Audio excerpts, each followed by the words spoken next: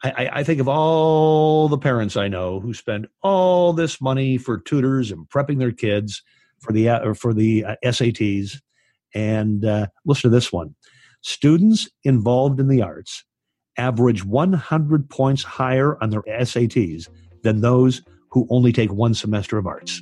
Episode 177, 9 Reasons the Arts Are More Important Than Sports. You're listening to The Game Changers with Jason Jennings. Leadership lessons in speed, productivity, growth, innovation, and reinvention. Now, here's worldwide best-selling author and speaker, Jason Jennings, and your host, Dale Dixon. Welcome to The Game Changers, the podcast dedicated to leading highly principled people to their full potential. Be sure and subscribe to The Game Changers at jason-jennings.com/iTunes so that you have the most recent episode in your podcast player. With 1.3 million listens and downloads growing every week, this is The Game Changers with Jason Jennings, New York Times, Wall Street Journal, USA Today bestselling author of 8 books on leadership, growth, innovation, speed, and reinvention. Now, I'm sure we're going to have some people who get a little fired up, especially if they have kids who are playing high school sports or if they were a high school sports star. 9 reasons the arts are more important than sports. Jason Jennings, what fueled this week's edition of the podcast? Well, it's great to be with you, Dale. Absolutely. I always love spending time with you. I've got a bit of a personal axe to grind here, and I'll tell you what it is, because I believe in complete transparency. When I was a kid growing up, I was about 6 years old, and my mother started me on piano lessons. And it took about 3 or 4 weeks for my father to find out about it. And he said, "No son of mine is going to play the piano. That's for sissies. Stop that nonsense immediately." And then in the school system that I was in, I don't know if you know what a tonette is. It's like a little tiny flute. Well, in like the 3rd or 4th grade, you had like 6 weeks of learning to play the tonette and learning the basic notes in music class.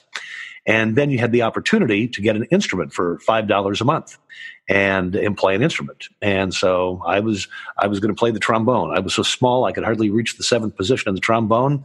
My mother anteed up the dough. My father came home from a business trip and said, "What the hell is that?" And I said, "That's my trombone." He said, "Take it back. No son of mine is going to be a sissy and play in the band. You're going to play sports. That's all you're going to do."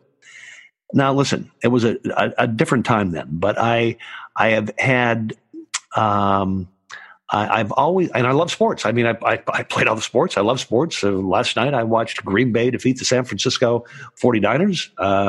I really enjoy sports, but I've always observed over the years that I think we put too much emphasis on high school athletics, and that too many parents are trying to live something they either had or never had and wanted to have, and are trying to live their lives vicariously through their children, and children are getting pushed into a lot of sports. And that's been a long-held belief. And in certain parts of the country, it's fact. I mean, it's not just my belief, it's a fact. And so I want everybody to remember or jot down the name of the magazine. I live in Marin County, California. It's Marin. And we have a magazine here called Marin Magazine. You could just Google Marin Magazine, go to the website, open up the September 2018 edition, and you will find a story. It's called The Big Picture, Arts and Mental Health. And so the article was not a put down of sports. Sports weren't even mentioned. It was just the big picture, arts and mental health. It's a great article. However, it was a sidebar that blew my mind. And I want to share with our listeners what I read in the sidebar. Anybody else can go and read the article. And if you don't get enthusiastic about the arts and the importance of arts in the development of your children's lives or your grandchildren's lives, then you're missing the point. Then you're living a life of ignorance. So I'm going to share with you 9 facts about the arts. Jump in anytime you want, Dale. Number 1, a student involved in the arts is 4 times more likely to be recognized for academic achievement than a student who is not.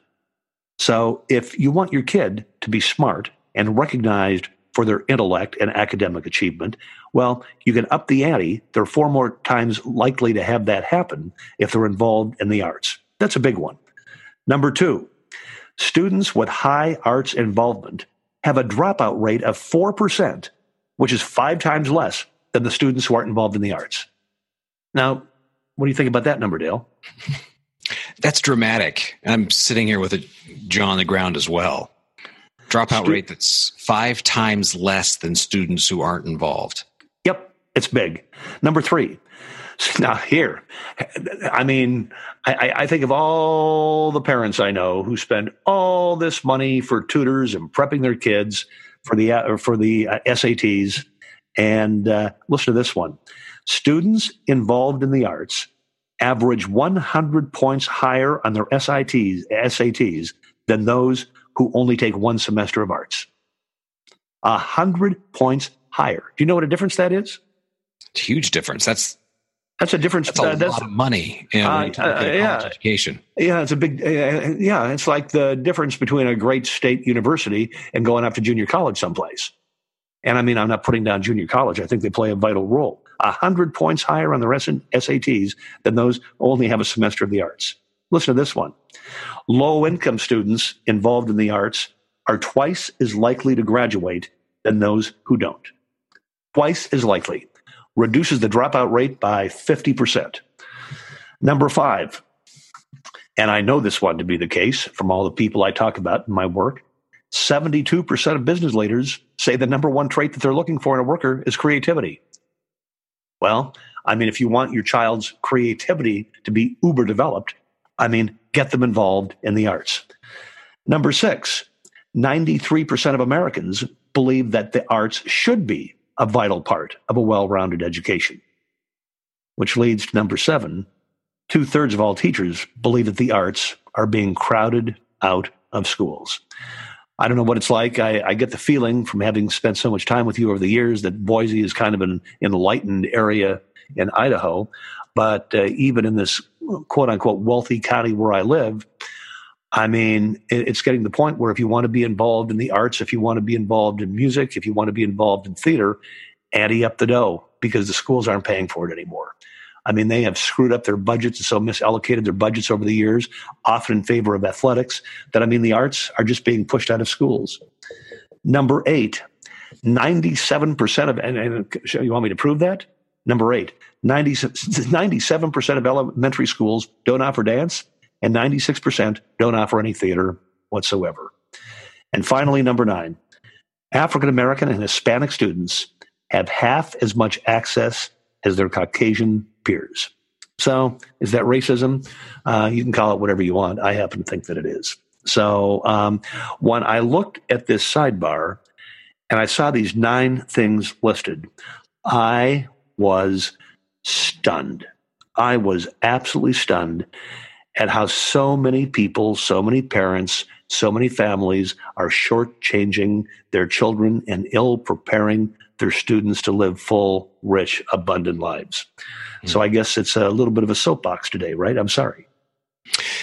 And what I'm pulling from this, right now there's a big emphasis on STEM, science, right, technology, engineering, mathematics. And we tend to grab a hold of whatever the du jour is. We're going to spend a lot of attention on this one area and miss the big picture. And what I'm walking away from this conversation is we've got to pay attention to those things, especially the arts, for a more well-rounded person. Yep. Coming out of school. I'm without question. Anyway, everybody should read the article. It's in the September edition of Marin Magazine, and it's called The Big Picture, Arts and Mental Health. And so we didn't even talk about the mental health benefits of the arts. This was just one sidebar in the story that caught my eye and had a profound impact on me.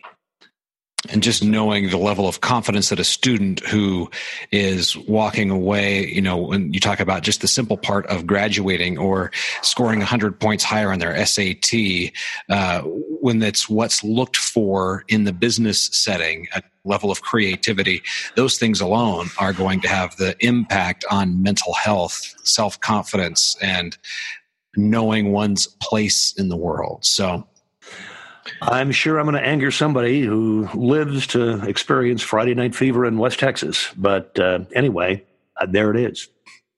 You can't deny the data on this one. So any final thoughts for us? Yeah. You know how we pick up a habit and we do something good for a long time, and very often it becomes muscle memory and it stays with us. And then once in a while we stop doing something that's very, very important. And I've always been somebody who, before I began my day, I would spend 10 to 15 minutes, and you could say in prayer, in meditation, in deep thinking, in gratitude, but that was always a very, very important part of my day. And for some reason, I guess because I've got so many irons in the fire and so many things are going on, and that should constitute time where you really want to spend some time being grateful. Somehow that went missing in my life. And several months ago, I just had to go back to my basics. And I begin every day with 10 to 15 minutes sitting in, I've talked about my greenhouse. I love to make my cup of decaf and go and sit in my greenhouse in the dark and just spend that first 10 or 15 minutes in gratitude for family, for career, for people I've met, people who have touched my lives. And it just really has made a profound difference. And so I am on a struggle to make sure I never lose sight of that one again. It's made a big, big difference. So I guess that'd be my final thought. And just, it's an investment of 10 minutes of gratitude a day. Yep. Makes all the difference. Yeah. And it just puts, I don't know. I just stand up a little taller. There's a spring in my step. I feel better about the upcoming day. And so I am really so happy that I rediscovered that after having let it go for a while. Fantastic. Thanks for that encouragement. If you would like to be sure you are on the list for the most recent episode of The Game Changers, be sure to subscribe in the iTunes store or at jason-jennings.com. It's easy to find. Just look for the podcast link there at the top of the page at jason-jennings.com. You can also contact Jason. Send him an email. He responds. Jason@jason-jennings.com is the email address. How is that inbox looking, by the way, Jason? I'll tell you what. I am responding to everybody within, I would say, 48 to 72 hours. I get, as you might guess, hundreds and hundreds of emails. We've got to do a program about podcast emails coming up here too. So I'll tell you what I'll do is this. So 1 week when we're getting set to do the Game Changers, and I have just not found the time to properly prepare, that's an easy one to pull together. Go out and pick out 10, 12, 15 emails about the podcast and put that together. So I promise that we'll get to that in the next few episodes. Fantastic. Well, I'll let you get back to that inbox, and I will tell folks that Jason... Thanks, my friend. Thanks. Jason Jennings is the author who USA Today has called one of the 3 most in-demand business speakers in the world. Learn how your group or company can have Jason keynote your next event. Visit the website, jason-jennings.com. This is The Game Changers, the podcast dedicated to leading highly principled people to their full potential. You've been listening to The Game Changers, leadership lessons in speed, productivity, growth, innovation, and reinvention with business thought leader, best-selling author, and keynote speaker, Jason Jennings. Read Jason's most recent New York Times bestseller, The Reinventors, and visit his website at jason-jennings.com.